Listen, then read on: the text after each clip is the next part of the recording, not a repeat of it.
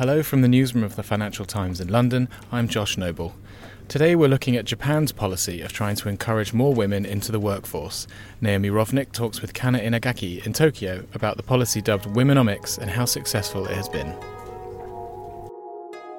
So, Kana, what is Womenomics?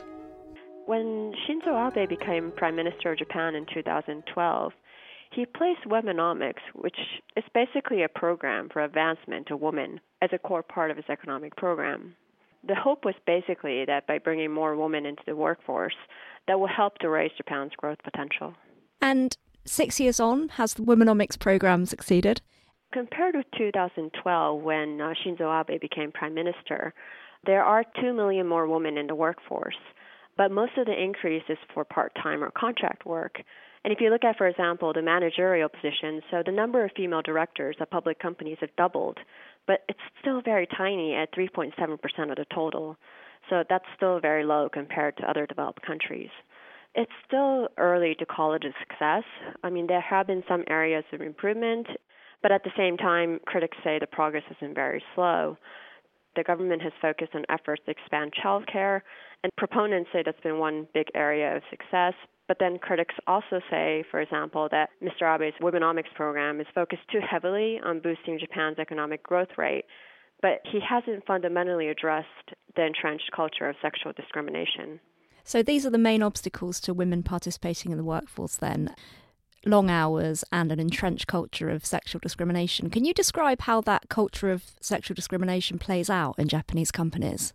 Japan has long had a history of a strict division of labor where women do most of the housework while husbands work long hours. And that has been a successful model perhaps in the 1960s and 70s, but the mentality has remained. And so even though women are now working, they are still expected to do most of the housework. So that is why Japan has a relatively generous program, such as shorter working hours, or they can take a very long maternity leave or childcare leave. But at the same time, when they do start working, they're expected to do a lot of the workload at home as well. So that becomes very difficult for them to sustain that kind of lifestyle. Do you think Japan's any worse in that regard from other developed countries? I mean, even in China, people kind of joke that women hold up the whole of the sky, whereas, women in the UK and the US complain of this too. Is Shinzo Abe perhaps more advanced than other developed countries in addressing this problem, which is, quite global? I think there's a motivation in Japan to address this problem. Because Japan has a shortage of labor force, it's actually necessary for women to enter the workforce. And so there's an economic incentive for Prime Minister Shinzo Abe to push for this program. But when it comes to actually changing the mentality or attitudes toward women, critics say there hasn't been much progress. And that is why we have seen a number of quite shocking scandals recently. One of them, which is about a prominent medical school that rigged its entrance exams against women because they didn't want female students because they thought they'll drop out after they give birth to children. And that's quite outdated, notion that I don't think you would see in other countries. Is the fact that this kind of story is surfacing in the Japanese media showing that society does back these changes? That is true. There has been a strong backlash to scandals like this. So there is definitely a broader support to change that kind of mentality. But at the same time, some of the surveys after the medical scandal showed that some female doctors weren't surprised that this was happening and kind of accepted that this is done. This is like the status quo. So it's a complicated picture where, of course, there is broader support for changes, but at the same time, some women do feel like things won't change and they accept the status quo. So, Kana, have you come across any female executives who feel they've benefited from the Womenomics policies? Yes. For my story, I interviewed an executive at Japan Tobacco, and she openly acknowledged that the reason why she was promoted in 2013, it was part of the whole push from Mr. Abe to promote more women. But at the same time, she also told me that at the time when she got promoted, some of her male colleagues did confess to her, not during daytime actually, but during, drinks, that they complained about the promotion. And so, there is still change to be made in terms of attitudes of male colleagues and also probably on the female employee side as well, because there is a problem in Japan. Some experts say that because they see this kind of resistance from male colleagues, or they have obstacles to working hours and things like that, some women just don't want to get promoted, even if the opportunity is given to them. What's daily life like for a senior female corporate executive, in Japan Inc.? What kind of specific problems does she have to grapple with? Well, working hours can be very long. For example, Japan offers daycare services, but mostly for young children, you have to go pick them up at 6 or 7 p.m. So if you're expected to work quite long hours after 8 p.m. or 9 p.m., it becomes physically difficult. And also, for example, the executive that I interviewed at Japan Tobacco, she was actually assigned to go overseas, but the choice that she made was to leave her child and husband, and she had to go on her own.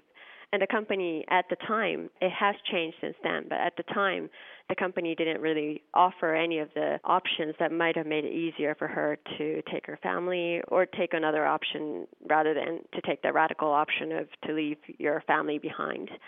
So those kind of things do make it quite difficult. Does it generally fall on these women to be the ones to ask their bosses, can I leave home early for daycare? I mean, are men simply not thinking about that kind of thing when they're working till 9 p.m. themselves?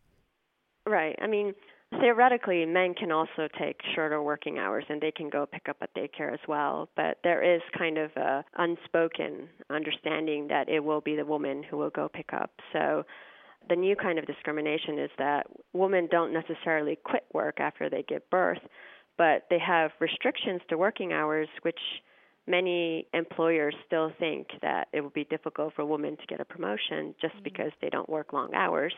But there is a fundamental issue of, are people being productive?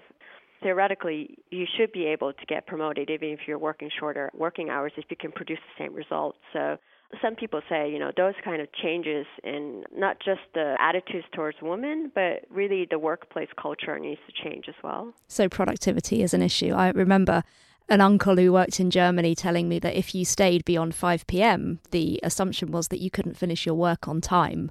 Germany, of course, has amazing productivity, so that's something that Japan can aspire to. That was Naomi Rovnick talking to Kana Inagaki, the FT's Tokyo correspondent. If you'd like to read Kana's story on this, you can find the link in our show notes. Thanks for listening. We'll be back with more news next week. But in the meantime, if you're not already a subscriber and would like to discover more FT content, take a look at our latest subscription offers at ft.com/offer.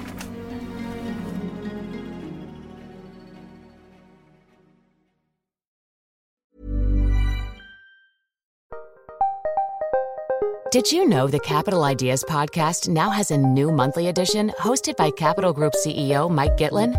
Through the words and experiences of investment professionals, you'll discover who was their best mentor, what's a mistake they made that changed their approach, and how do they find their next great idea. Subscribe wherever you get your podcasts. Published by American Funds Distributors, Inc.